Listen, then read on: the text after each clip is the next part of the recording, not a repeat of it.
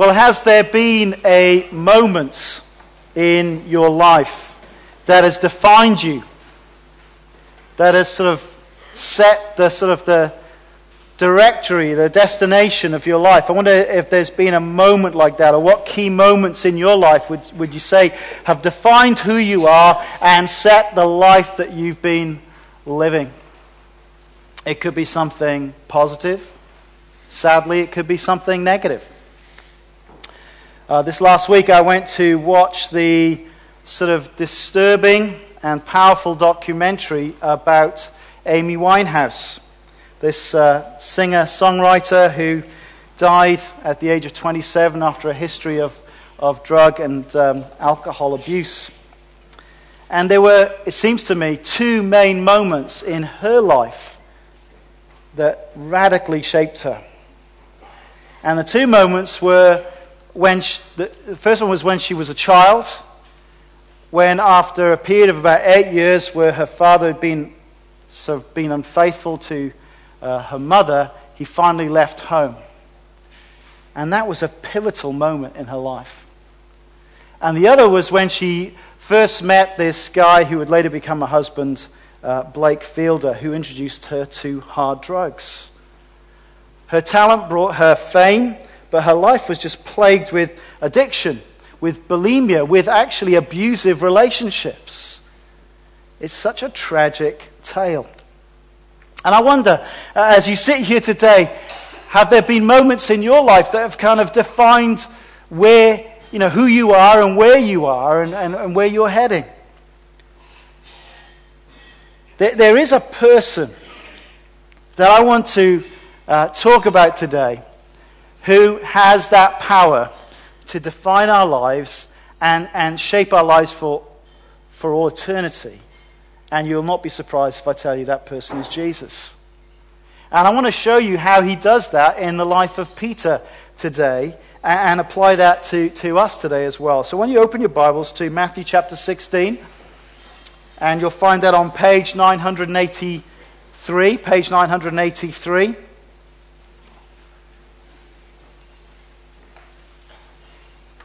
It's always ironic that we hear the beer bottles and wine bottles get thrown in the bin as we open the Bibles.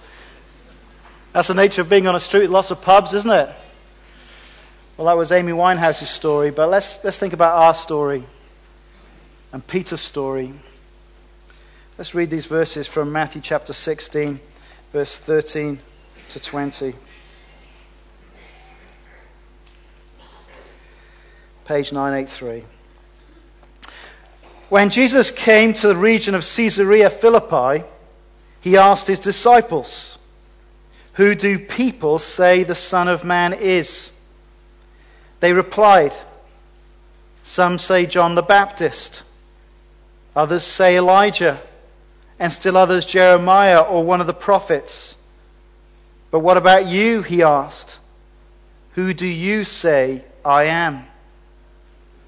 Simon Peter answered, "You are the Christ, the Son of the living God."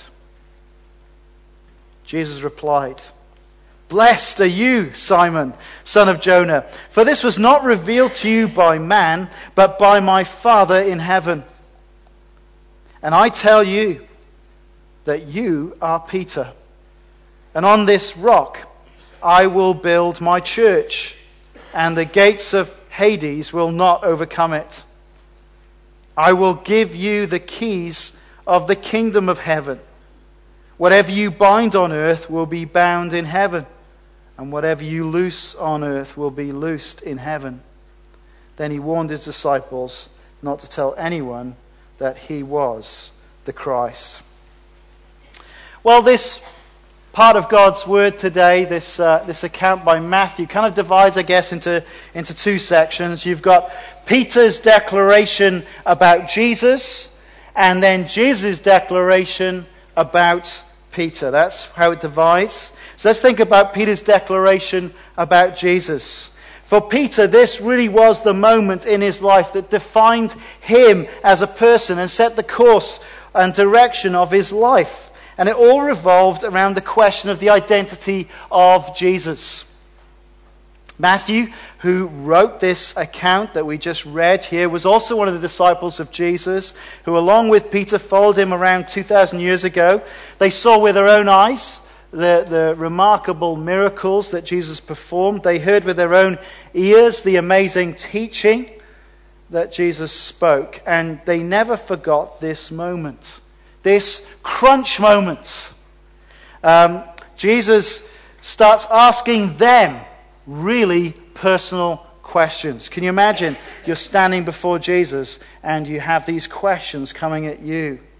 Verse 13, who do people say the Son of Man is? What he's asking is, who do people say I am? When Jesus uses that phrase, the Son of Man, in fact, in the New Testament it is used 81 times. And 79 of those, it is in the mouth of Jesus. This is how Jesus referred to himself. It was his favorite self-designation. Who do people say the Son of Man is? And why did he choose this title, the Son of Man? It's a fantastic title because it was so ambiguous in some ways. It could literally just mean a man. God speaks to Ezekiel and calls him Son of Man. He's just saying human being. But also, if you read in the book of Daniel, it describes one who was like a son of man, who comes in the clouds to God, the Ancient of Days. And he is the one that God sovereignly gives him authority, glory, sovereign power, and says, you will have an everlasting kingdom to whom all people will worship. Now, as we go through this account, I want you to think, now, which of those two ones did Jesus mean? Was he referring to himself? Was he just saying, look, I'm a human being? Or was he saying he was this divine Son of Man to whom all peoples should worship? Which one did Jesus think he was? Well, read through this and you'll just see, you'll come to your own conclusion. I've got mine. We'll see whether they agree. Who do people say I am? Jesus says. Well, actually, if we started reading from the beginning of Matthew, you'd get a variety of opinions. Some people saw the amazing miracles he did. They didn't deny that these miracles took place. But they said, oh no, he does these because he's in cahoots with Beelzebub. He's demon-possessed. That's who he is. He's demonic, this Jesus. Other people... They saw him hanging out with some questionable people in society, the people in society that the good people didn't hang out with. And they said, oh, this Jesus, he's just a glutton and a drunkard. You see, he goes to all these parties with all these sinners. He's a glutton. He's a drunkard, they accused Jesus of. Many others just heard his teaching and they said, well, look, he's one of the prophets, and they named a whole host of these prophets here. You know, I wonder if we went out onto Rose Street or Princess Street today and we surveyed people, we would probably get similar sort of responses, wouldn't we? If you bumped into a Muslim, what would a Muslim say? A Muslim would say, well, yes, Jesus, he's one of the prophets.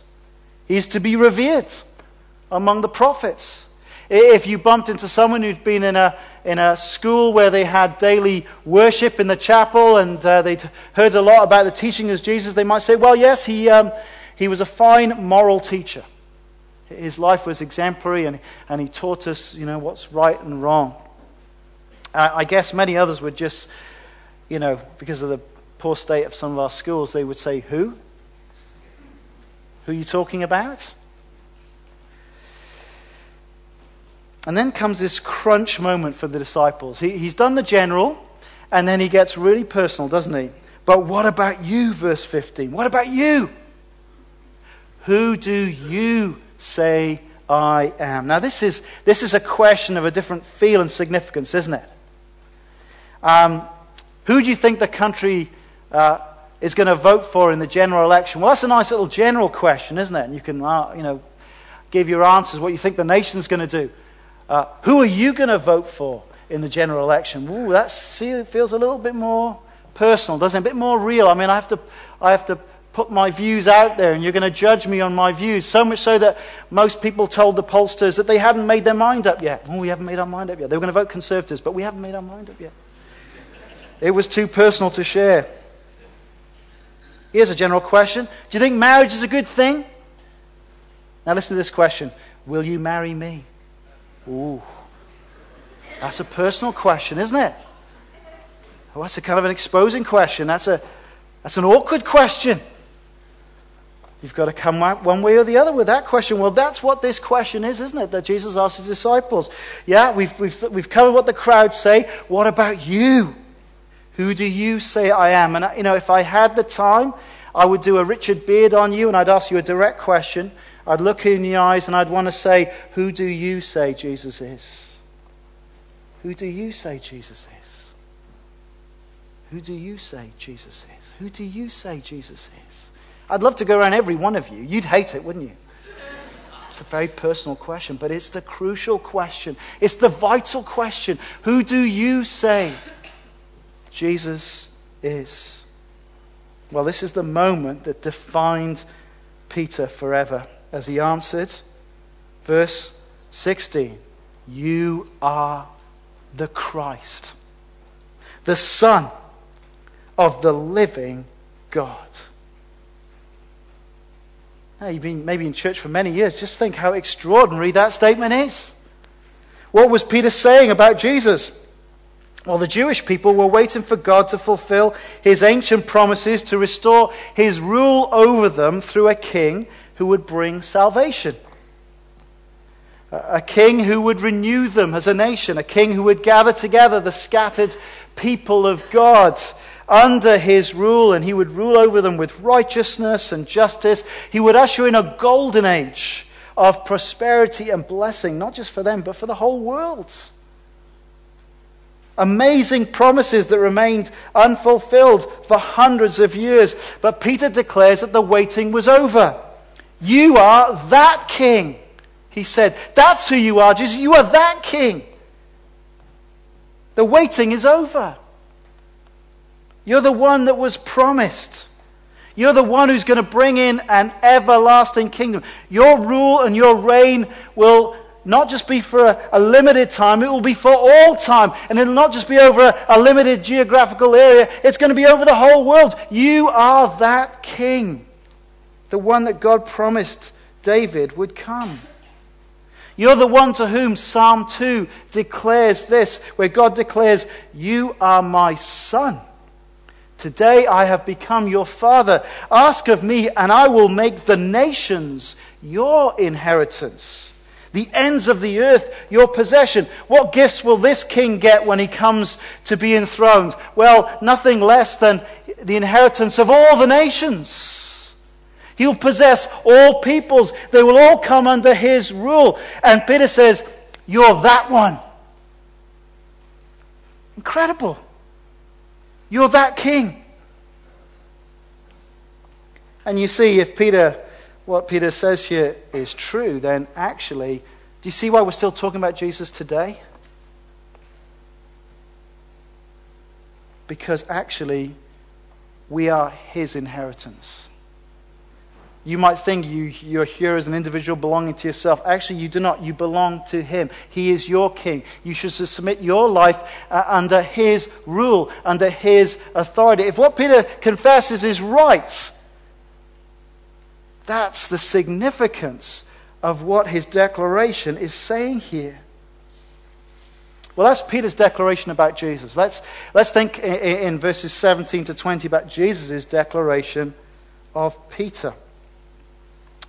Jesus says three things about Peter off the back of his declaration. And actually, the audaciousness of what Jesus says here just gets bigger and bigger. Even though he's speaking about Peter, think about what these statements say about him, who could say such things.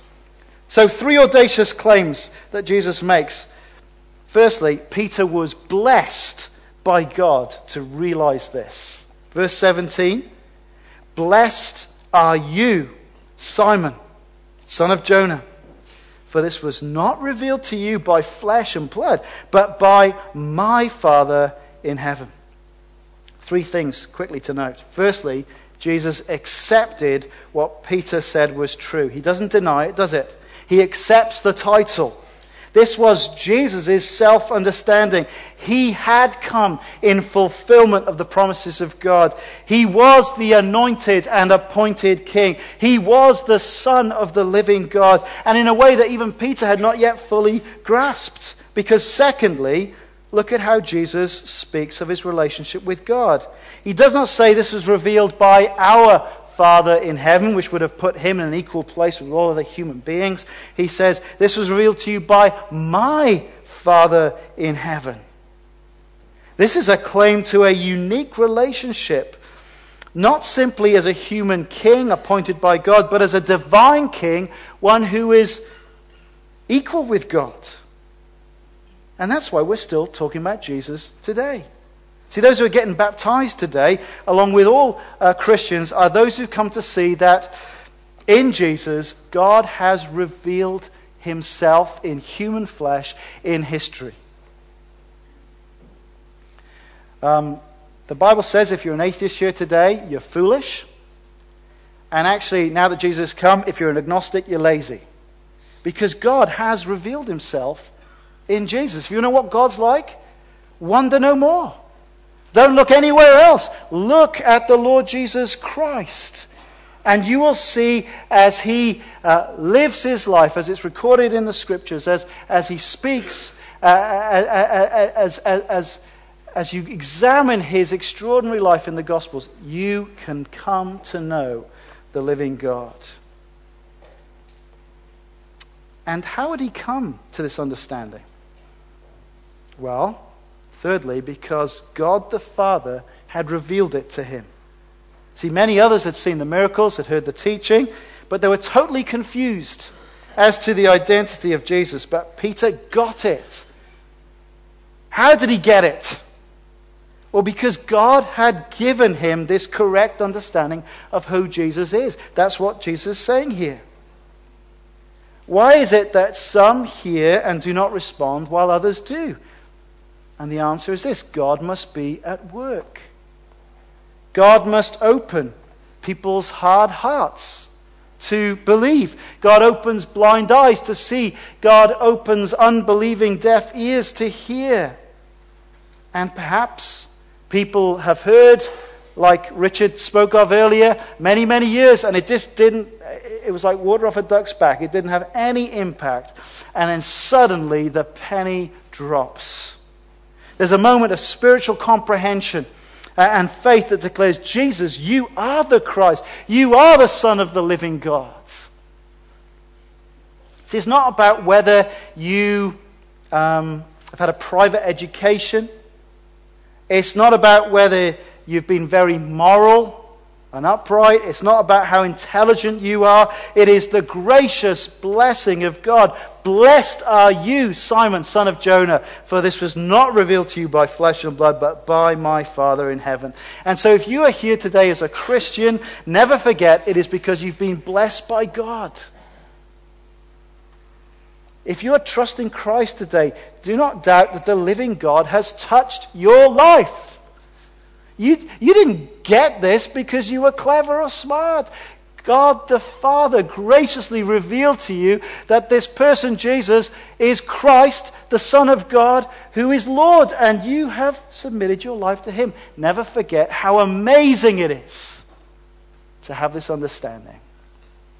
How kind God is that you should so see Christ and trust him. Praise him. Never lose that thankfulness and that wonder. And if you don't yet see this, and you're here and you're thinking, actually, I don't know what you're talking about, just keep coming and listening. And actually, why don't you pray to God and ask him to reveal to you the truth about Jesus? So Peter was blessed, but there's two more things Jesus says about Peter. Secondly, Peter and his confession was the rock upon which Jesus Christ would build his church. Simon Peter has declared to Jesus, you are the Christ. And Jesus declares something to Simon. Verse 18, you are Peter. And on this rock I will build my church, and the gates of Hades will not overcome it. The claims of Christ are so outrageously big. It's extraordinary. Simon was his name when Jesus met him. And early on, Jesus gave him this nickname, Rock. We have no account of anybody being called Rocky before this point. So Jesus coins this just for Simon. He says, hey, follow me. I'm going to call you Rocky. And this was the moment where Jesus reveals to Peter why he gave him this nickname. Because actually, if you translate it the way really, I guess it is in the text, it's basically saying, you are rock, and on this rock I will build my church. Now, if you've never thought much about Jesus, how audacious is this last claim? Up to now, the Israelites saw themselves as God's people who were gathered together by God. They look back to that amazing moment when God saved them out of Egypt, brought them through the wilderness, and gathered them around Mount Sinai, where God spoke through this thundering mountain and gave them 10 words and gathered them as a people around himself. And later in the book of Acts, you'll see how Stephen describes this gathering as the church in the wilderness. And here Jesus declares that actually from this point on, that soon there's going to be a new gathering, a new people of God. And they're going to be gathered together around who? Around him. Around Christ. I will build my gathering, my church. Who does Jesus think he is? Remember those two options earlier? Son of Man could just be a human, or it could be this divine king. Which one do you think Jesus thinks he is? It's quite clear, isn't it? He's not merely saying he's a human being when he just calls himself the Son of Man. He means that Daniel Son of Man, that one who goes to the Ancient of Days, who's given all glory, authority, and power, and all the nations will worship him. That's who he thinks he is. That's who he claims he is. Ezekiel promised that the Messiah King would gather the scattered people of God under his rule, and Jesus commits that this is indeed what he will do. He will build his church. And my friends, if you're here as a church minister, an elder, an evangelist, a church planter, what a relief this is. Note this. Who's in charge of building his church? Is it you? Praise God, no. He's doing the heavy lifting. I will build my church. I sometimes go to bed anxious, and I think about that, and then I can sleep. It's your church, Lord. You're going to. Even I'm sleeping, he's building. What a precious thing. And I guess as we witness two people getting baptized today, we're being reminded that he is continuing to add to this gathering around him as people get baptized. Now think about the claim. Not even death, not even the gates of Hades will be able to stop people from being part of this gathering. Isn't that incredible? The Christ King was building a community of people for whom not even death will be able to get in the way of the gathering. What an astonishing thing for Jesus to say. And the only way it could possibly make sense is on the third day after he was crucified to see an empty tomb and a risen Savior. It is only the resurrection of Jesus Christ from the dead that makes this claim that he could be the king over an everlasting kingdom. That the gates of death, of Hades, will not be able to withhold the impact of the church that he is building. And Peter, who first confessed the true identity of Jesus as the Christ, the Son of the living God, would become the rock upon which Jesus would build this new death-defying community. If we were to read on in our Bibles, we'd get to the book of Acts, and we would see 40 days after the resurrection of Jesus, Peter, who had previously been nervous and frightened and hiding in a room when the Spirit of God came upon them at Pentecost, is standing out on the very streets of Jerusalem where only months before Jesus had been tortured and killed, and he proclaims the news of the resurrection of Jesus Christ from the dead. And he says to them, therefore let all Israel be assured of this, God has made this Jesus, whom you crucified, both Lord and Christ. This Jesus is that Christ who's bringing in an everlasting kingdom to which all the nations should come and worship. All of their lives should submit to him. This is the Jesus that we're proclaiming to you. And the people were cut to the heart, it says, and they asked how should they respond. And he replied, repent and be baptized, every one of you, in the name of Jesus Christ, for the forgiveness of your sins. And you will receive the gift of the Spirit. This promise is for you and your children and of all who are far off, for all whom the Lord our God will call. Those who accepted this message, what did they do? Well, they were baptized. And about 3,000 were added to their number. Through the witness and the teaching of Peter and his apostles, the Lord added daily to their number of those who were being saved. He was the rock upon which Christ built his church. And his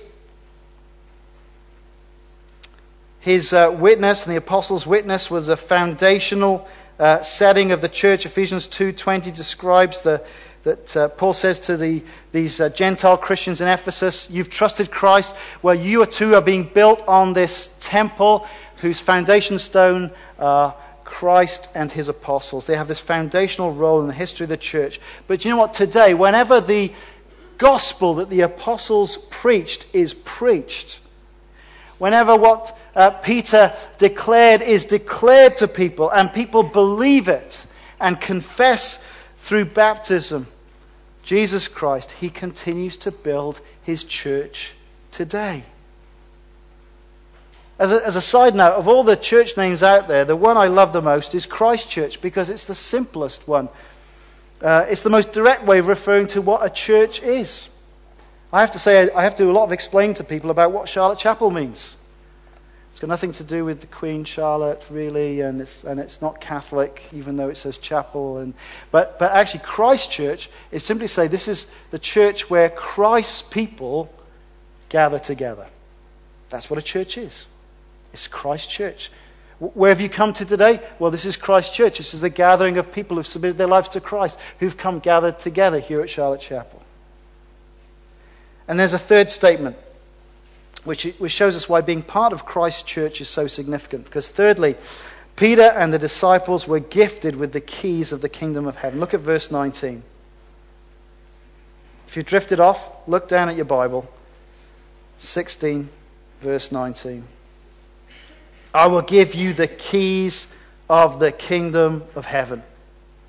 Whatever you bind on earth will be bound in heaven, and whatever you loose on earth will be loosed in heaven. Think again, how audacious is this claim? Jesus is saying that he has the authority to grant access into the kingdom of God. He is the way that we gain access into God's presence and to come under the blessing of God's rule. How can he claim such a thing? I think you've probably all heard by now, if you've been in a church, what C.S. Lewis says. He's either mad, he's either bad, or he's God himself. There's no other option, is there, for someone who says such outrageous things? And why is it future? Why does he say, I will give you the keys of the kingdom? Well, because he has first to experience the suffering in Jerusalem. He has to go to the cross and be killed to achieve salvation, to purchase this entrance into the kingdom of God, to achieve this pardon, redemption, so we can move from the kingdom of Satan into the kingdom of God. Jesus came to bear the curse of God in the place of rebel sinners. And by his death on the cross, he achieves a way that the way is open into God's presence. Next week, we're going to learn more about that as we continue to think about what he continues to teach his disciples. The reason he tells them not to tell anyone that he's the Christ is they still haven't really got what sort of Christ he's going to be. They have to get this next bit. Come back next week to find out the next bit. But what is astonishing here is that Jesus says, I have the authority to give you keys to the access to the kingdom of heaven. But what's even more incredible is he says to Peter, I'm going to give you that authority. He's going to be given the keys of the kingdom. The authority of giving entrance or excluding people from the kingdom of heaven was going to be given to Peter. This is a mind-boggling thought, but there is a link between the kingdom of heaven and the church of Christ on earth. So that whatever they bind on earth will be bound in heaven, whatever they loose on earth will be loose in heaven. Now, it is a very unusual bit of Greek grammar. A periphrastic future or pluperfect or something. I don't even understand it myself. It just sounds amazing. But the footnote lets you know that it can be translated a slightly different way. Whatever you bind on earth will have been bound in heaven. Whatever you loose on earth will have been loosed in heaven. Which lets us see that it's a bit more complex than Peter telling God what to do. It's never that way around, really, is it? But Peter and the disciples of Jesus, as they preach the gospel, as they obey the great commission of Jesus, they are the means by which people are given entrance into the kingdom of heaven. We've already seen and heard about it in Acts 2. Peter preaches and tells people to repent and be baptized. And on that day, 3,000 were baptized, having responded to Jesus because of their witness. And they were added to the church and received the assurance of their eternal salvation. As they were baptized, they added to the church. If you read on to Acts chapter 10, you'll see that what it took for God to convince Peter that this was not just a message for Jewish people, but for non-Jewish people, for Gentiles. As he does some extraordinary things to get him to go and visit a Roman centurion called Cornelius. And after he starts preaching the good news of the gospel to Cornelius, what happens? Well, as he's preaching, they receive the Holy Spirit in a really obvious way. And so Peter declares, can anyone keep these people from being baptized with water? They have received the Holy Spirit just as we have. And then we see Peter exercising his authority as the key holder to the kingdom of heaven. As the text says, he orders. That's the word used.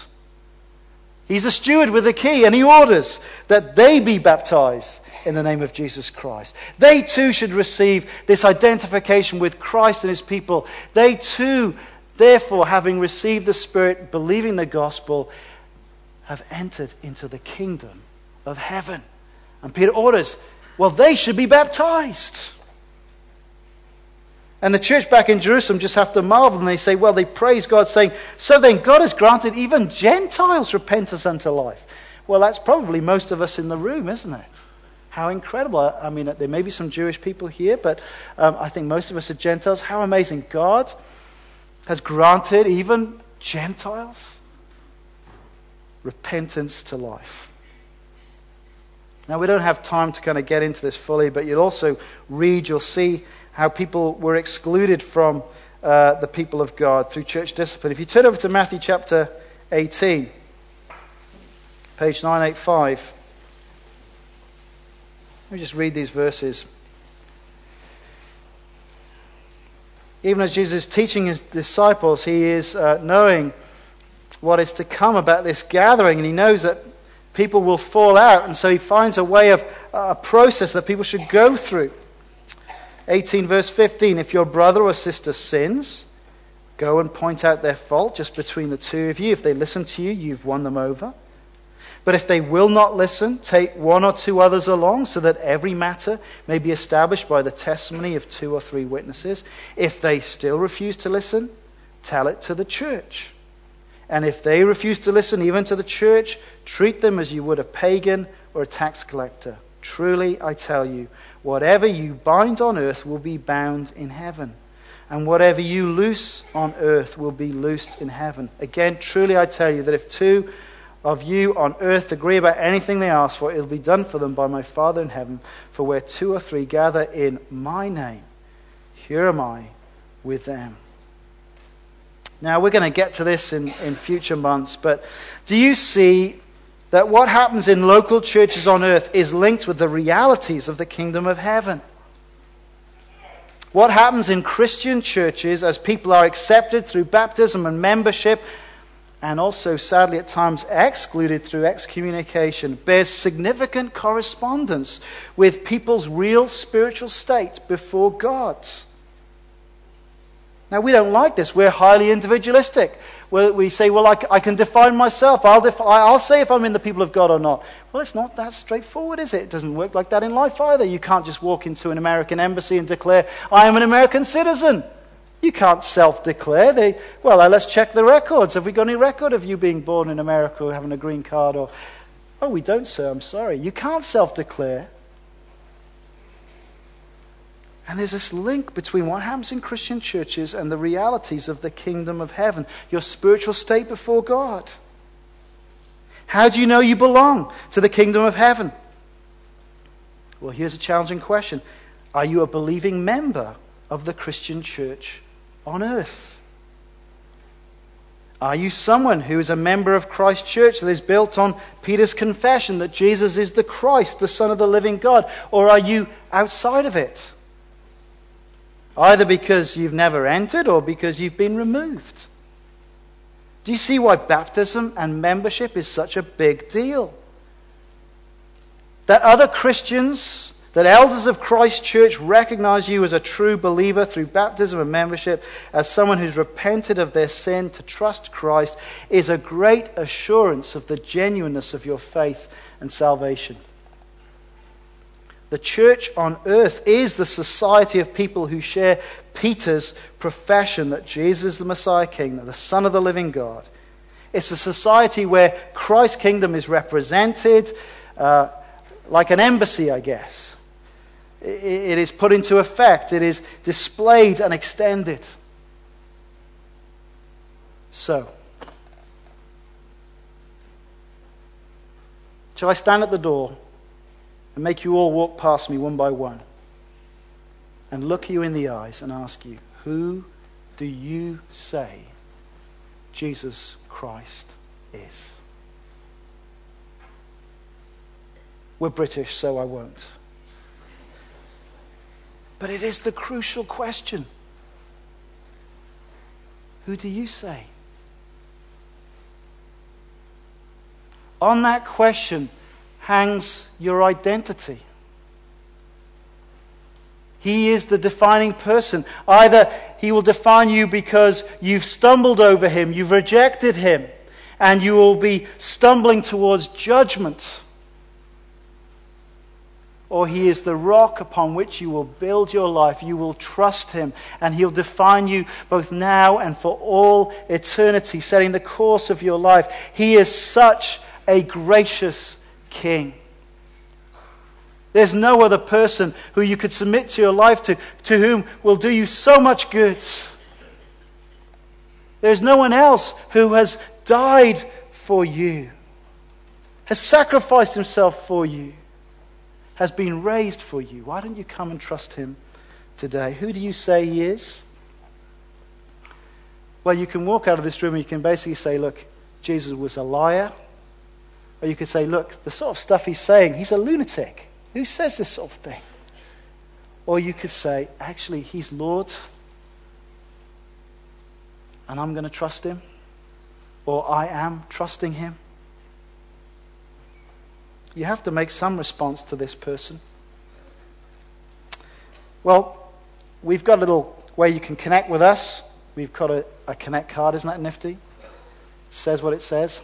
And maybe this is all new to you, and actually you didn't understand half of what I said, and it would really help me if you tell me to my face, I didn't understand half of what you said, because I wanted to be able to communicate this better.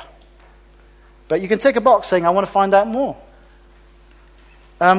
Maybe you're thinking, actually, suddenly I'm realizing church is a big deal, and I want to learn about baptism and membership. Well, why don't you tick those boxes and fill in your details and give it to us. But perhaps right now you want to submit your life to King Jesus. You want to get right with him. And so I'm going to lead in a prayer and invite you to echo this prayer in your own heart and mind if today you want to respond to King Jesus. In your own heart and mind, why don't you pray this? Dear Lord God, today I realize that I'm lost and outside of your kingdom.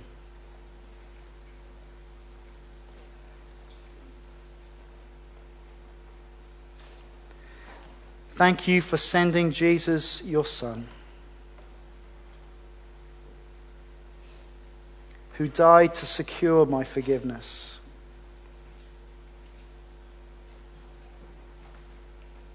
Thank you that his resurrection means not even death can separate me from your eternal love.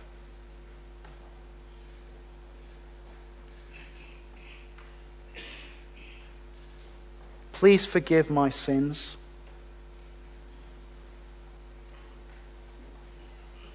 Today I know there's nothing more important than to turn and put King Jesus first in my life. Please receive me into your kingdom to live under his rule. Amen.